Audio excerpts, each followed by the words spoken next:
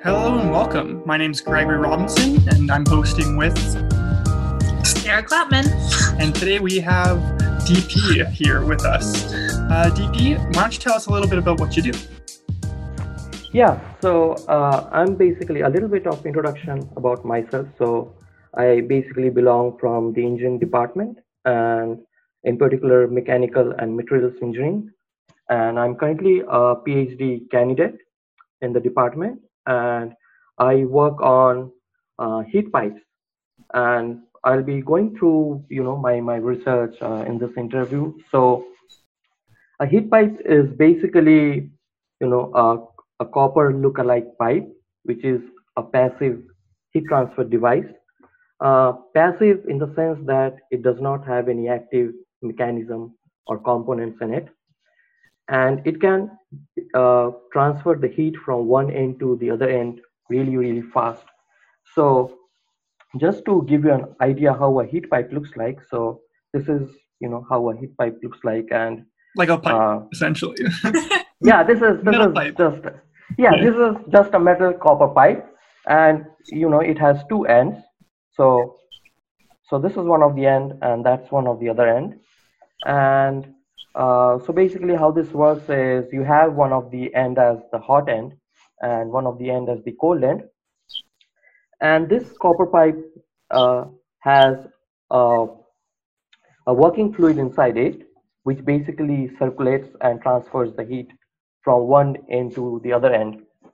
So if you have, let's say, a heat source, and you basically punch the heat pipe into the heat source, the working fluid inside the copper pipe takes up all the heat from the heat source, and then it starts to boil, right? And as it starts to boil, it goes up because water vapor is a little bit lighter than the water liquid.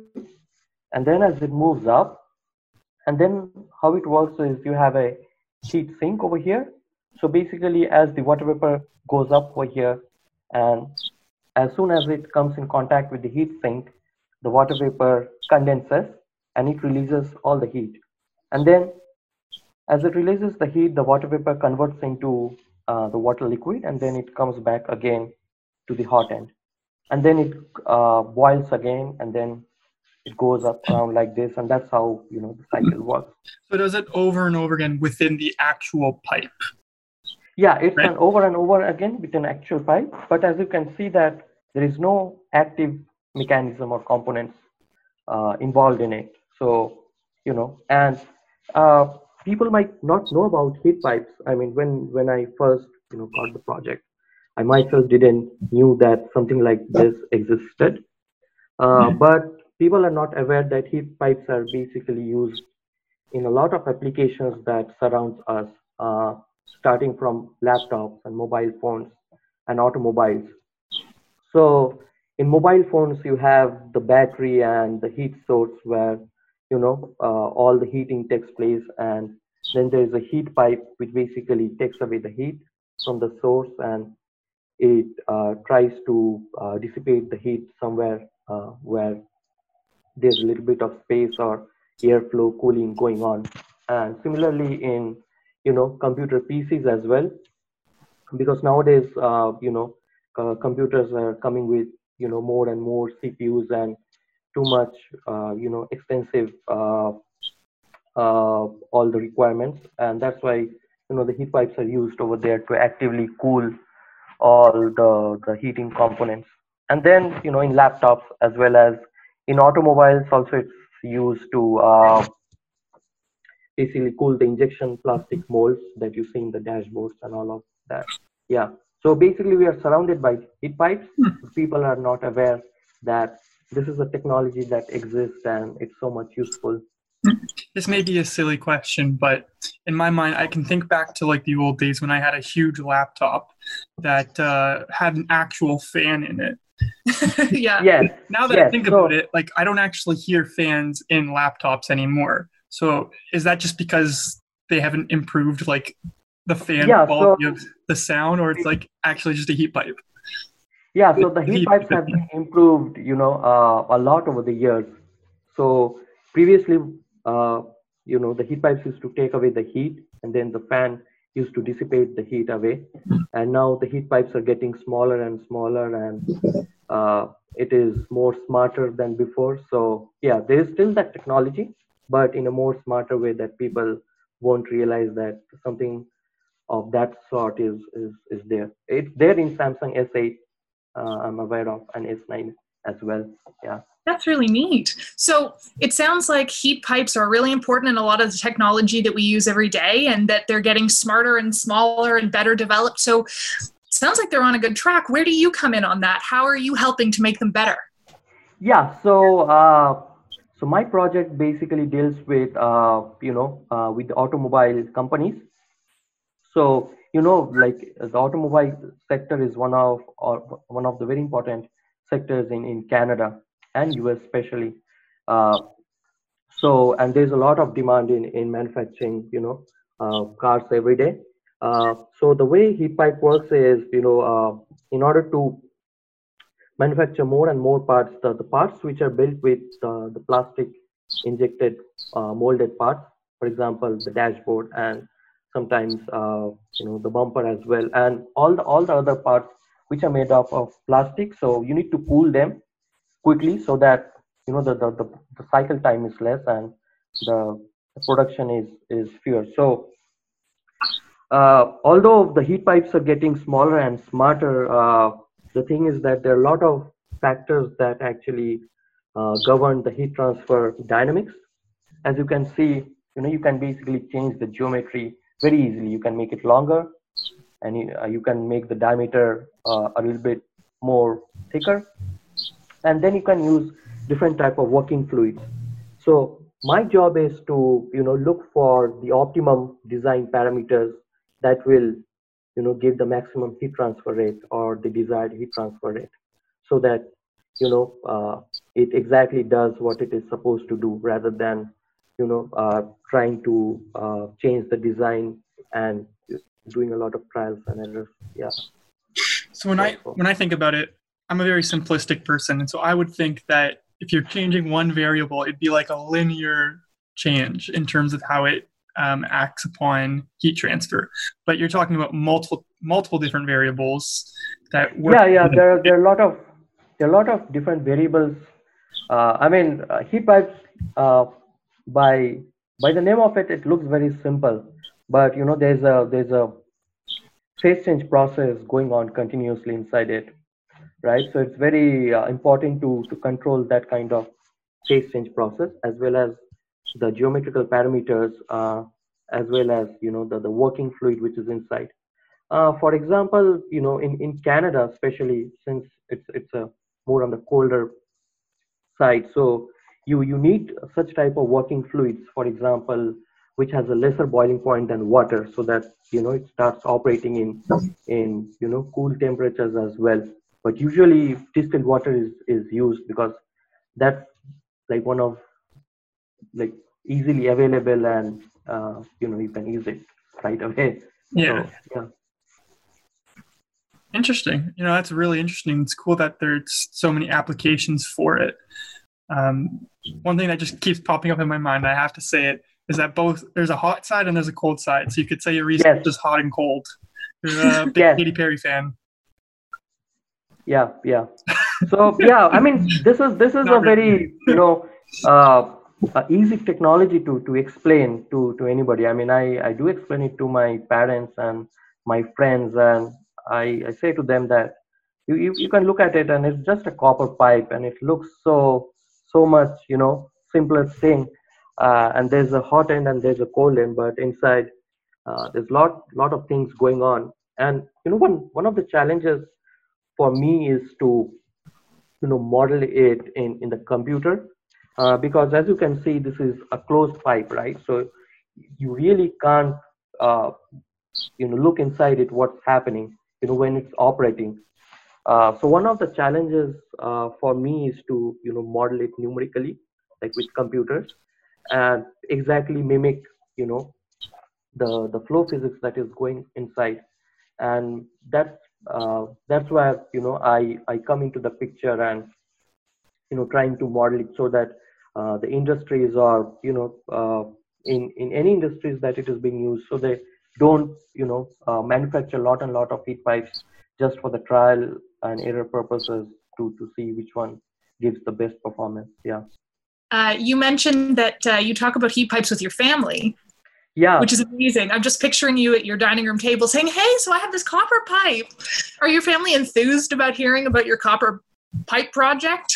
Yeah, I mean, they probably didn't realize that, it's so much useful, and we are basically surrounded by this copper pipes everywhere. I mean, if you go to Western or any places, this is used in, heating, ventilation, and air conditioning as well. It's summer, so obviously this HVAC thing is into the play right now. So Yeah. it's very exciting. And even, when I took the project, even I didn't realize how important this is. And now I see that, well, I mean, this has a really, broad applications. And even, in last week, there was a launch of the SpaceX. So this is used in space applications as well. Whoa. Just because, you can, you know how the plants basically take all the water that is being given to them by the capillary action. So the capillary action actually goes against the gravity, right? So you can take a simple experiment. I mean, if there's a spill of water or tea or coffee, you can just put a tissue in, and you can see the fluid basically rising up against the gravity. So one of the important thing for the heat pipe is that this can work against the gravity as well. And in spacecraft applications where there is no gravity, this is really useful in keeping keeping the chambers warm or cool, or basically according to the need of the art. Yeah. Your work is helping astronauts. That's amazing. I would love to put that on my resume. Yes, hi, I got into space with my science. Yeah. It's really cool. What was like the most unique, or just the weirdest place that you never thought, like, oh, I wouldn't expect to see a heat pipe there, and it is? Well, for me, I mean, I got into engineering at Western in 2015 in the Spencer's Engineering Building, and that's a really, really old building. And I used to see the copper pipes on the top, like on the ceiling. I never knew that those are called heat pipes, unless and until when I got this project in 2018 after I finished my master's. And then I look, on the floor, on the ceiling, and I see these heat pipes everywhere, and I'm like, wow, like this is something I never expected, that those were heat pipes. And it's there all throughout, the Spencer's Engineering Building, and it's a pretty old building, so the HVAC is pretty tight over there, and you can actually, see the heat pipes everywhere. So when I'm walking with my friends in the engineering building, I just say to them, just look up, and you can see some copper pipes, and well, those are heat pipes and working for the HVAC systems to work properly. Yeah. No way. That's awesome. Well, I just want to say thank you so much for coming in, DP. It's been a pleasure having you on this Western Research Forum episode, and we wish you the best of luck going forward. Okay. Yeah. Thank you very much for having me. Yeah. Yep. No problem. Take care. Yeah. Take care. Bye. Hello. We have John Palmer here. John, I just wanted to say thanks for coming in. What program are you in? I'm in the pathology department under the Schulich Faculty of Med and Dentistry. In my second year of my master's program, research-based. No way. How do you like in that program so far? It's going quite well. I'm nearing the last couple months. It's been really, honestly, awesome all around.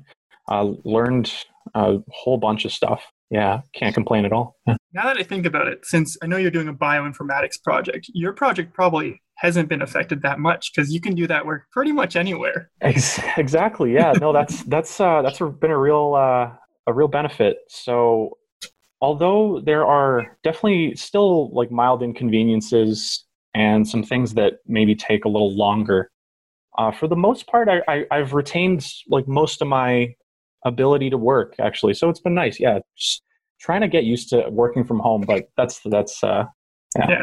So that's nice that you can still graduate on time, though. It is. But It is aiming for football. to. Hopefully, Yeah. I was literally, as soon as it happened, I'm like, you know what? I'm just gonna stick around for another semester because I'm not gonna get it. Yeah. A lot of my friends are doing the same in wet lab work for sure. Anyways, John, do you want to tell us a little bit about what exactly you do? Yeah, absolutely. So yeah, I'll just kind of give you the straight to the point, simplified version of what I do. And yeah, so my research focuses on HIV.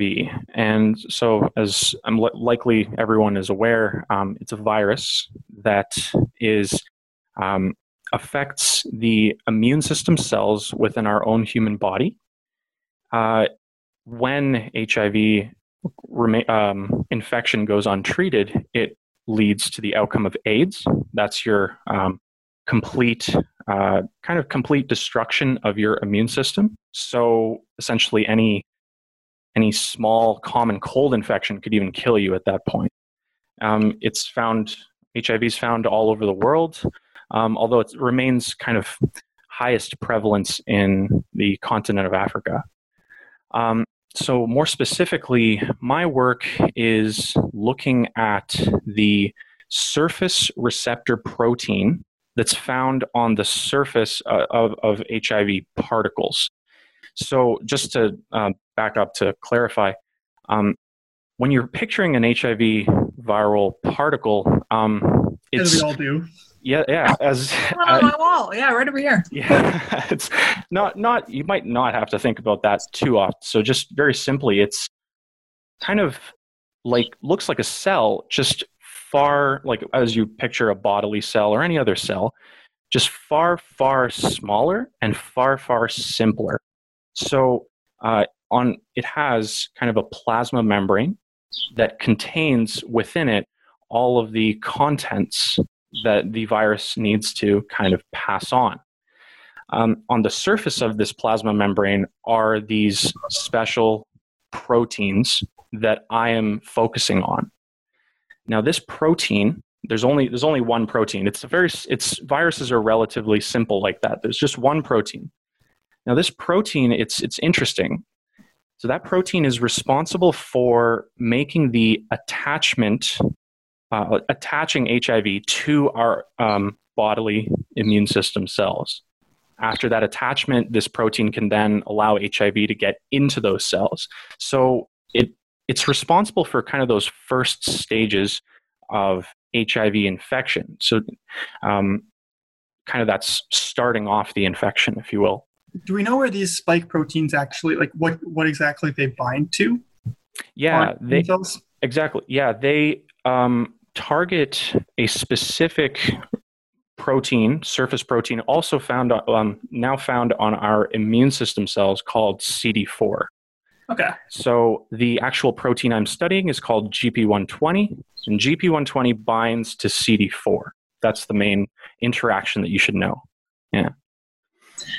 So basically, it's important to keep in mind, this GP120 surface protein that I'm studying, it is exposed to the extracellular environment. So when HIV is in our human body, it can commonly get attacked by our immune system defenses. Now, GP120 also, it's kind of like an arms race, also has a remarkable, incredible capability to adapt and evade the attacks that get thrown at it by our immune system. So picture this, early on in HIV infection, in the initial stages, our immune system kind of locks on and targets this surface protein, GP120, and it does a good job at actually destroying a bunch of HIV viruses. But GP120 kind of undergoes multiple of these structural changes to almost just morph itself into something that the protein starts to look totally different. And when enough of these changes kind of accumulate, GP120 will eventually become kind of unrecognizable to the immune system that was targeting it. And when that happens, the HIV population in your body is free to replicate as much as it wants. And so it's the adaptation in this surface protein GP120 that I am focusing my research on. So it's like changing the actual amino acids within that spike protein. Exactly. So you can actually find the amino acids, like your antibodies can't find that. Exactly. So antibodies can still function though and attach to the CD4s and exactly. It's very remarkable. It's incredible that these changes happen very fast, and they still, as you mentioned, retain that key function. It still always has to accomplish this goal of binding and getting HIV into the cell, and it still does that.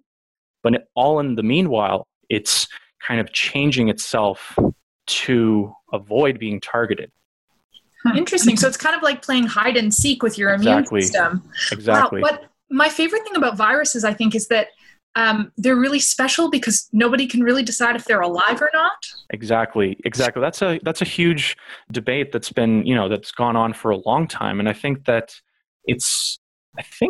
there have been more arguments leaning toward that they're kind of not alive, just due to the fact that that's all based on the fact that when a virus is just floating on its lonesome in space, it has none of its own metabolism or function that's going on within it. It is completely dependent on using cells, other cells that it will infect in order to replicate itself. Yeah, it's very fascinating though. Yeah, that's a very interesting point you bring up. So then your research is talking about something that's on something that might not be alive that ends up being fatal to some people. Exactly. Yeah. That process of this surface protein adapting, it's found in just about basically every HIV infection. It's kind of almost like a crucial step in the HIV infection process. And kind of, I guess without it, HIV might remain kind of at low levels and continue to be suppressed and just held in a small population. But it's that final, when it finally just becomes invisible, if you will, to the immune system, it's as if the immune system is unable to do anything, basically. Yeah. So I've got a question here for you, John. I'm just curious, how exactly is it mutating like this? Is it because the genetic code that codes for these proteins is changing, or is it a variant splice that's happening, or is there some sort of protein, RNA to protein mismatch going on? It's basically all mainly substitutions and insertion and deletion events that are occurring in the genetic code coding for this protein. So actually, funny you mentioned, my research more specifically focuses in on insertion and deletion events. That's known as indels. And those events, so they're either adding or removing basically amino acids from the protein itself. So when you do that, it can actually lead to, in the case of indels, quite drastic changes to this protein. So you can kind of lengthen kind of one arm of this protein or completely shrink it down. So indels, for one, cause pretty drastic changes, which is part of the reason that my work has chosen to focus on indels specifically. Substitutions definitely also play a role, but substitutions have also been very well studied. And so I'm choosing to focus on indels for that reason as well. And the substitutions, I'm assuming they wouldn't actually have a reading frame change. Exactly. So the indels, essentially every 3 amino acids, not amino acids, what am I talking about?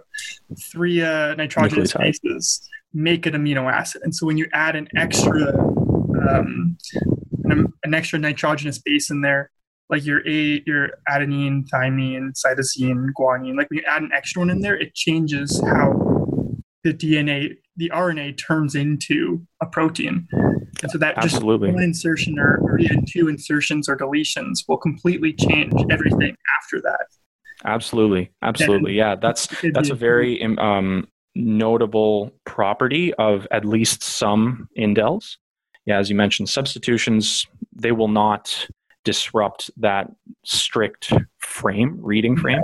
It's just one amino acid change. Exactly, yeah.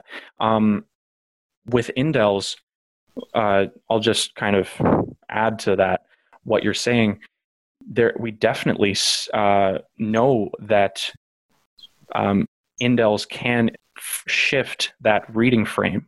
What's interesting is that the indels that I actually detect in my study happen to be strongly biased toward lengths of multiples of 3, so in-frame indels. And that's just kind of due to the fact that viruses that would have a frame-shifting indel event would kind of cause the protein to malfunction most of the time. And so it'd be kind of problematic for the virus if it has like a malformed, dysfunctional protein on its surface, so it probably can't get in. And so that's why most, not all, but most of the indels that we see tend to be in multiples of 3.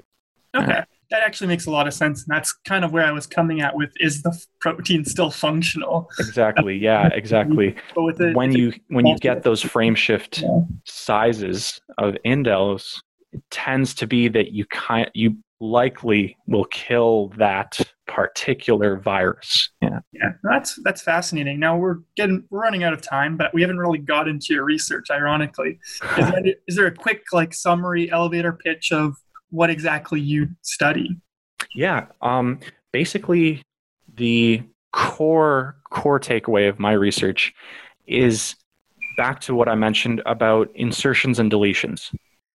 So I'm looking at insertions and deletions in the genetic sequence, which also translates to the amino acid sequence, within the surface regions of this protein. So there are regions that we know kind of control the most important parts of this protein that are on the surface. There's kind of these big loop structures.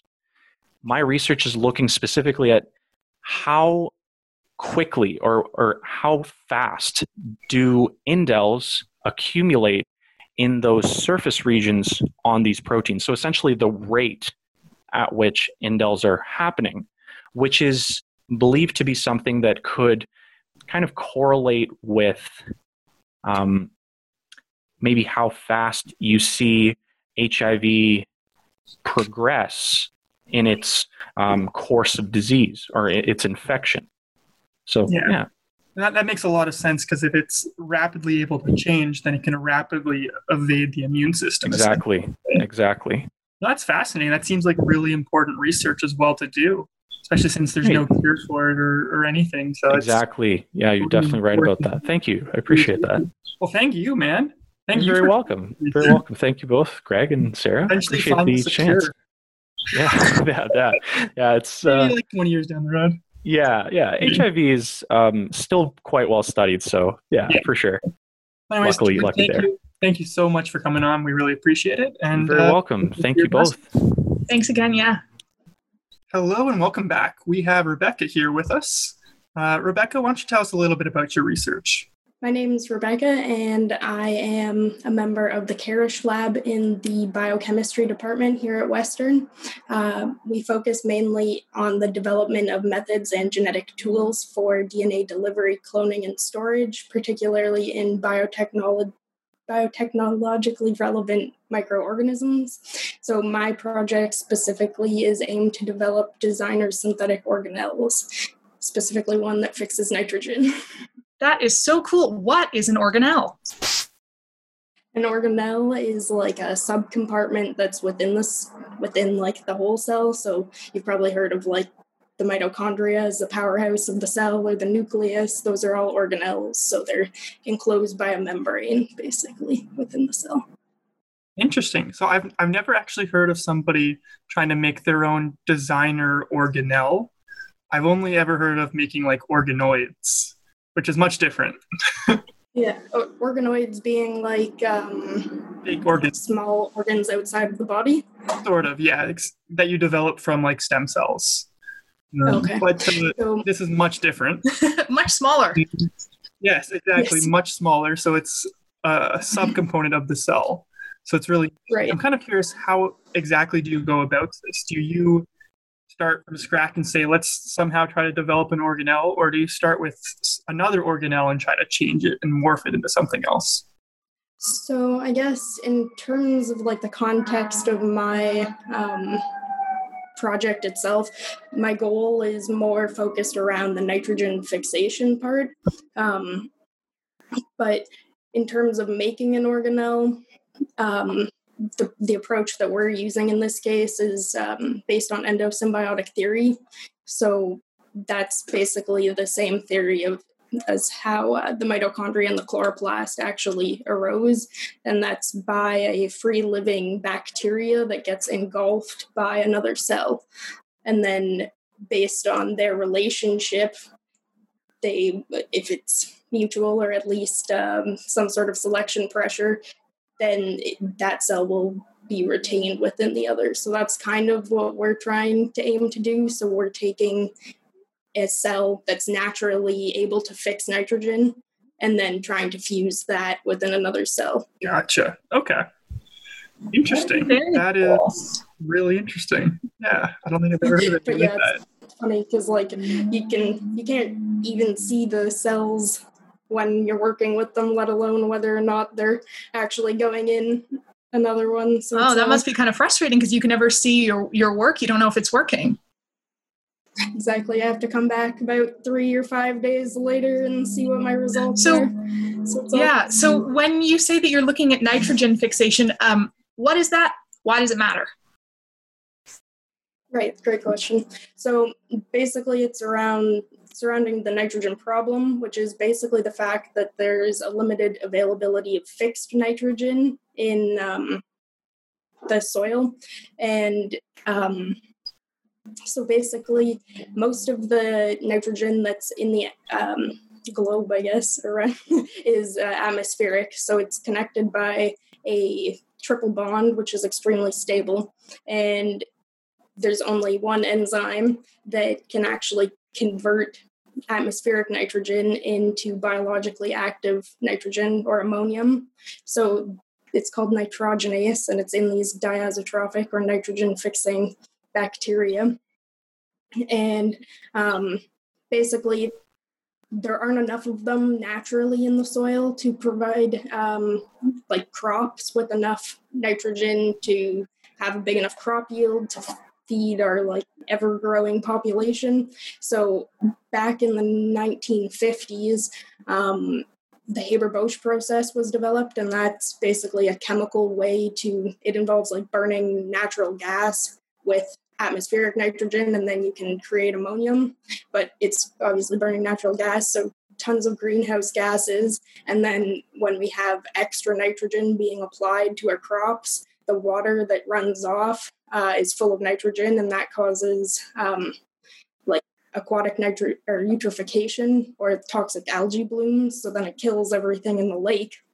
And it also costs money to make these fertilizers. So it's just like one thing after another that this is just like a continuous problem all over the globe that we have to solve. Right. So your research is designed that as an alternative to this like burning process. And so you're trying to mitigate the like environmental effects and also use this really, really old process. Like endosymbiosis has been around much longer than humans, right? This idea that like one organism eats another and then uses that eaten organism, and it just like, you're mine now and I can do whatever you can, like absorbing somebody else's superpowers. That's so cool. Yeah, so that's exactly right. We're trying to like revolutionize the agricultural industry, really, because this would either reduce, but ultimately eliminate the use of nitrogen fertilizers. So what type of cells are you actually trying to get your nitrogen-producing cells into? So our candidate organisms are Cynorhizobium mellilodi and Saccharomyces cerevisiae, which in turn are just a bacterium and yeast, just like standard budding yeast. So Cynorhizobium, it's a alpha proteobacteria. Basically, that's like the same type of bacteria that the mitochondria once was.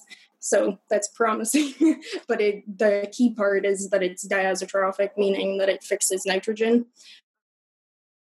And the cool thing is that this has already been proven with E. coli, engineered E. coli.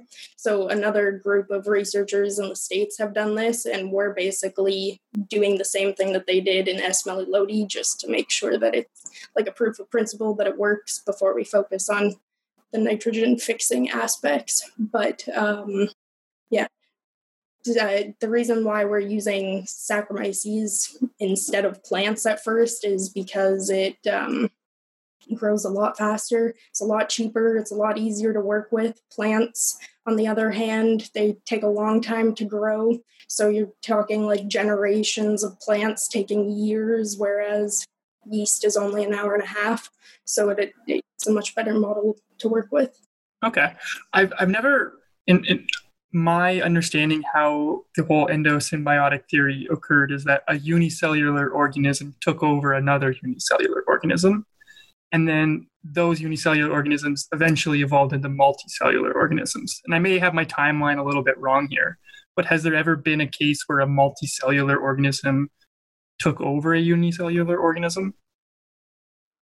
Yeah, so I think that what you're talking about would be called secondary endosymbiosis, which is it's more common with algae, where like algae are already eukaryotic, but then they take another one. So I'm not very familiar with secondary endosymbiosis, but I know that it does happen. This that we are trying to reproduce it's very high risk, unfortunately, for me, but that's mostly because we still don't really know the mechanisms by which endosymbiosis happened.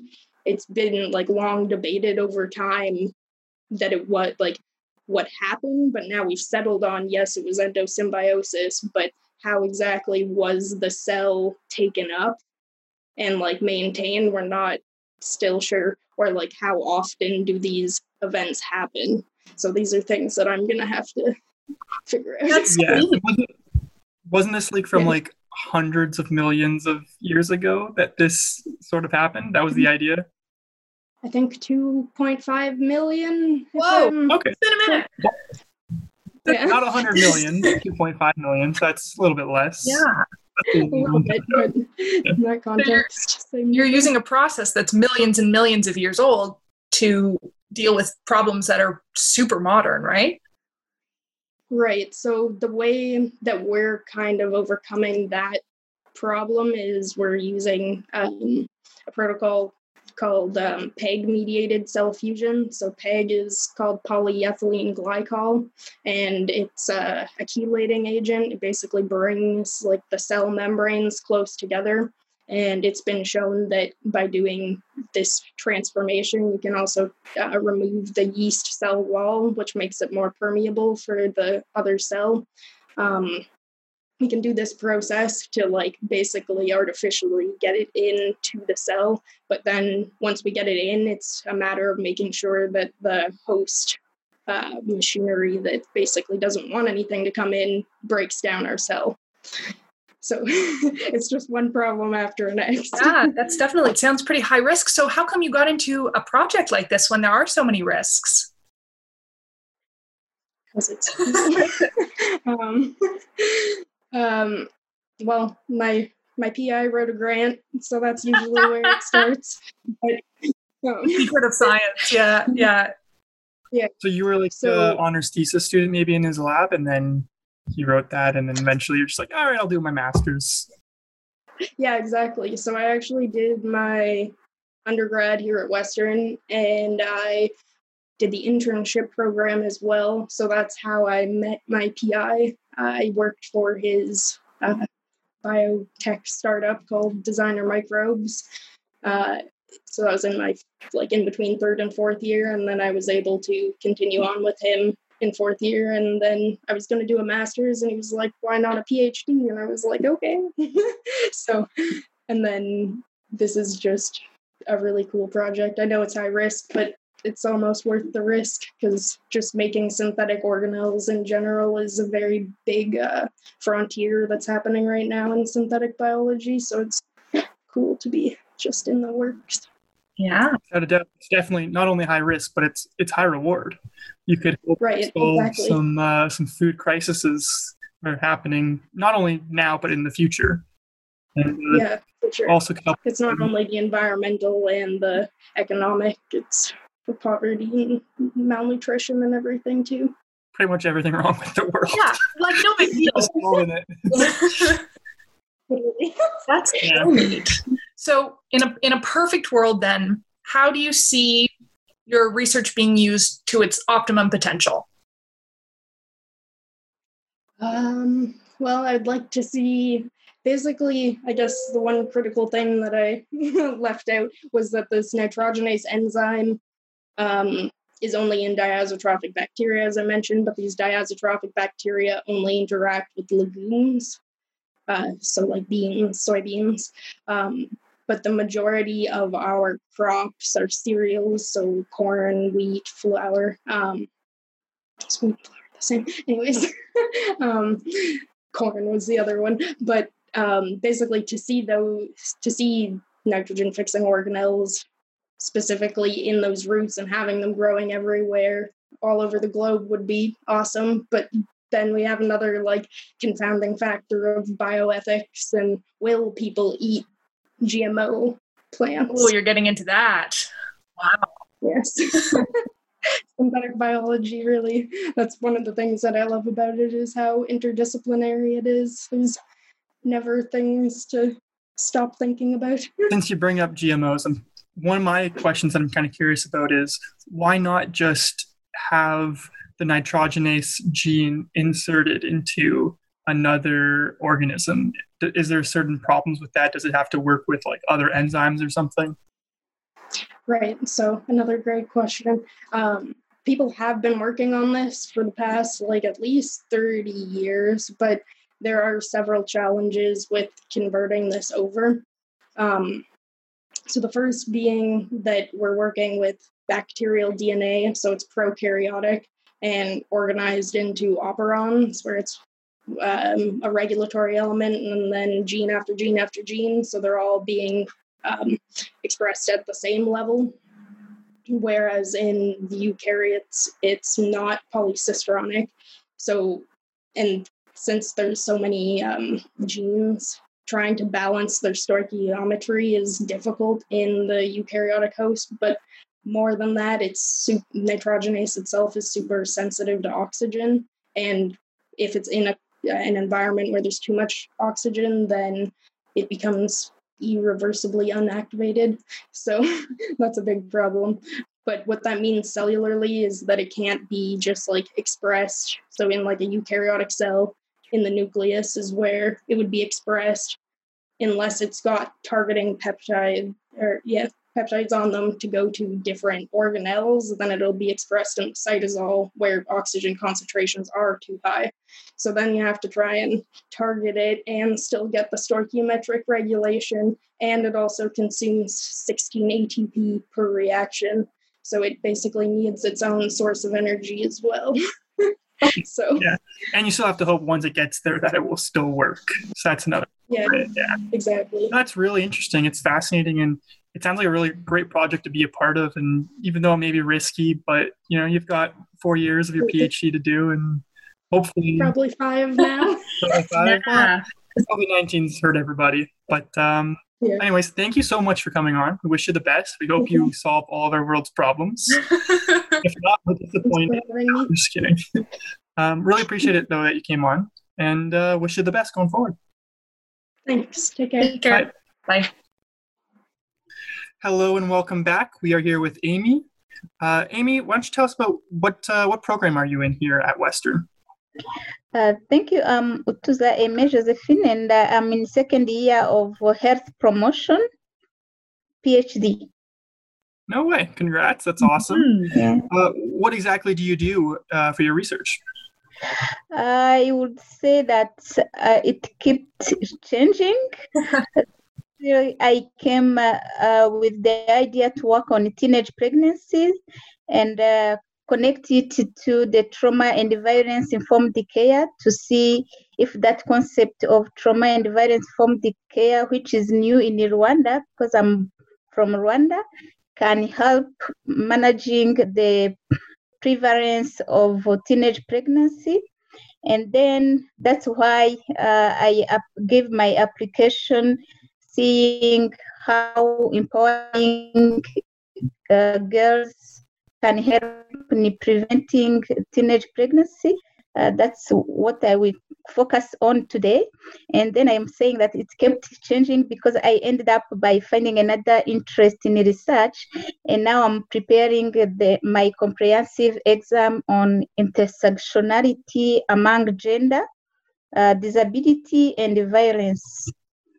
Wow, that is some important, complicated work. So you're a Kimberly Crenshaw kind of gal. Yeah, I would say yes. Yeah. I don't know who that is. Well, Amy, could you tell us a little bit about intersectionality and how it applies to your research? That's a concept which seems to me more comprehensive, because when we want to talk about the violence and the gender and disability issues, not only that, but also the first thing I was introducing about the trauma and violence from the care and the teenage pregnancy, it's that intersectionality brings the concept of holistic way to look at different situations, especially with the background back home in Rwanda, in developing country, where we had the problem of genocide against the Tutsi in 1994, with related consequences on the health and social and development situation of everyone, especially young girls and women. Yeah. So you're actually doing like interviews with anybody, or is there already pre-collected data from these women that were, I'm assuming, probably born around 1994? I would say that what I'm doing now, because I came to Canada end of 2018, I'm only here 1 year and a half ago. But back home, I was working with a Canadian project on maternal newborn child health for 6 years, and I had pretty much experience working in the health sector, so that I got that interest to look at mental health and violence and the gender integration, women empowerment. That's why I'm really interested by vulnerable people, community intervention, to look at the health promotion program in which I am now doing my PhD. So you're focusing, as I understand it, your research on teenage pregnancy. Is that correct? That was my main interest, and the application I did for this specific interview was how to empower girls so that they can prevent teenage pregnancies. Yeah. So what's the, obviously avoiding teenage pregnancy has a lot of benefits, but what do you think, what are you hoping that your research will allow, I guess, the health practitioners that hopefully it gets translated to do to help these girls? To respond to that, I would maybe begin by what was my interest thinking about that, why I was motivated to look at that side. it's because of the way I grown up. I had the fear I had as young girls in Africa, in Rwanda, was to get pregnant. It was like not acceptable, social culturally, and I was the first oldest girls. So I was kind of I grew up fearing how if I could get pregnant. And also I didn't get to communicate with parents because culturally you were educated by aunts. But things changed. During the genocide also I saw how many young girls, especially Tutsi, were violated, abused, raped, and that was another motivation. And now I am a mother and of 5 kids. Wow, congratulations. Yeah, thank you. 2 of them are already adolescent. I was thinking now in my country, the teenage pregnancies are really a huge problem of public health problem. How if I give my contribution? But it was not only enough to look at it in the way of linking it to the trauma and violence from the care related to genocide and insecurity and so on and so forth, but also to look at other factors like poverty, the condition we live in, and the family cohesion, discrimination. All of those were kind of things which were motivating me to look at that side. And those all seem to play into that sort of intersectional approach that you're taking to this research. Right.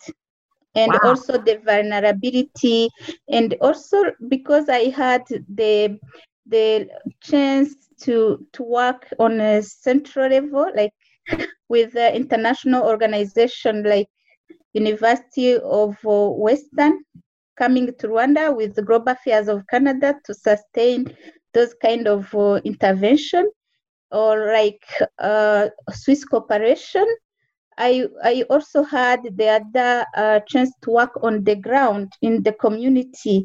So I always keep thinking, how can I contribute so that the policies, strategies are linked to the real problems we have in the community. Yeah. That's the way everybody should think, honestly. Yeah. I applaud you. We don't get enough people like that. So that's really important, especially right now. I would say it depends on my age too, because I'm studying, of course, but the students I'm with in health promotion are mostly young, and I find my You're not old. Yeah, people like to say that. Yes, I'm young in mind, but I also have to say that the experience growing up, living the youngest age, go to the adulthood, give some insight which bring really a good aspect to share with others when it comes to the research, knowledge translation. That's what I like in Canada, that diversity, so that we can see different and learn from each other. Wow. Well, I'm sure the other students in your course are very grateful to have you there and to have you share your wisdom. Some are grateful because I like to talk so much. Maybe others who manage time, I don't know what they might say. And on that question, sometimes it's also challenging because when you take the intervention, I said, yes, I like to talk, but you have also that mindset thinking, because they don't know necessarily the context I'm coming from, they might not necessarily understand what I'm talking about. So you keep struggling to explain a lot. Maybe they have understood, but you keep explaining. So it's good, but on the other side, you have to know where to put your feet somehow. Yeah. Before you came to Western, I'm assuming you actually grew up in Rwanda and have lived there the majority of your life. And so this is really close to your heart, knowing all of these problems. And you've probably known people that have gone through some of this stuff as well, right?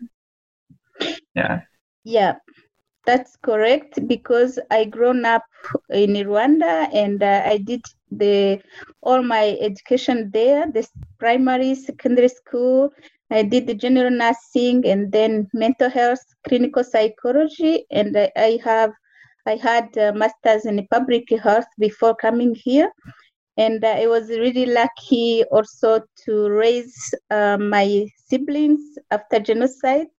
I became a mother, Ilya mother, being an orphan, and that gives me also another way of looking at things and learning from different things, good and bad, of course.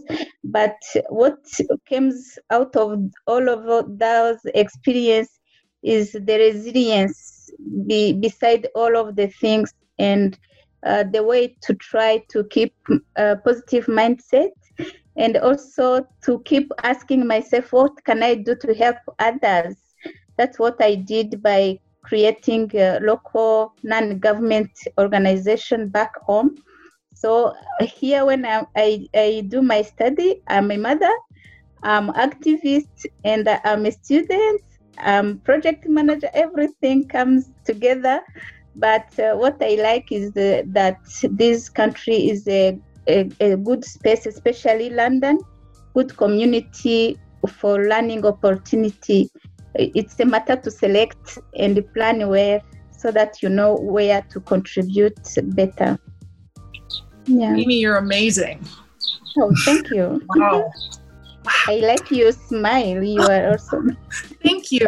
Well, I'm just so excited. I would love to have you talk forever. Yeah. We are getting a little bit close on time, but you have a beautiful smile as well, by the way. Yeah. I keep saying that's the only gift which left after the genocide without parents. All we had was just at least give smile to people so that they get hope. Yeah.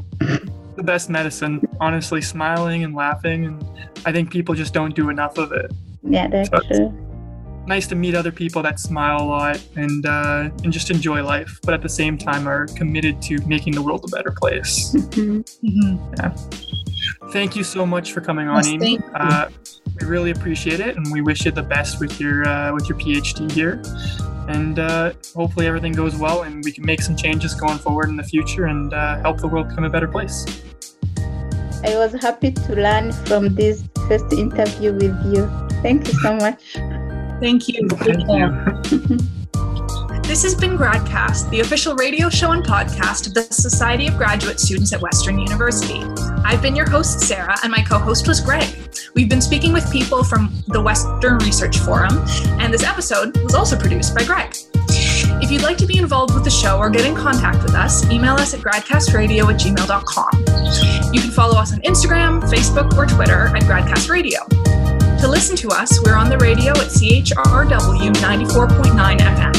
You can also find all of our episodes on our website at gradcast.ca or on podcast apps like Podbean, iTunes, and Spotify.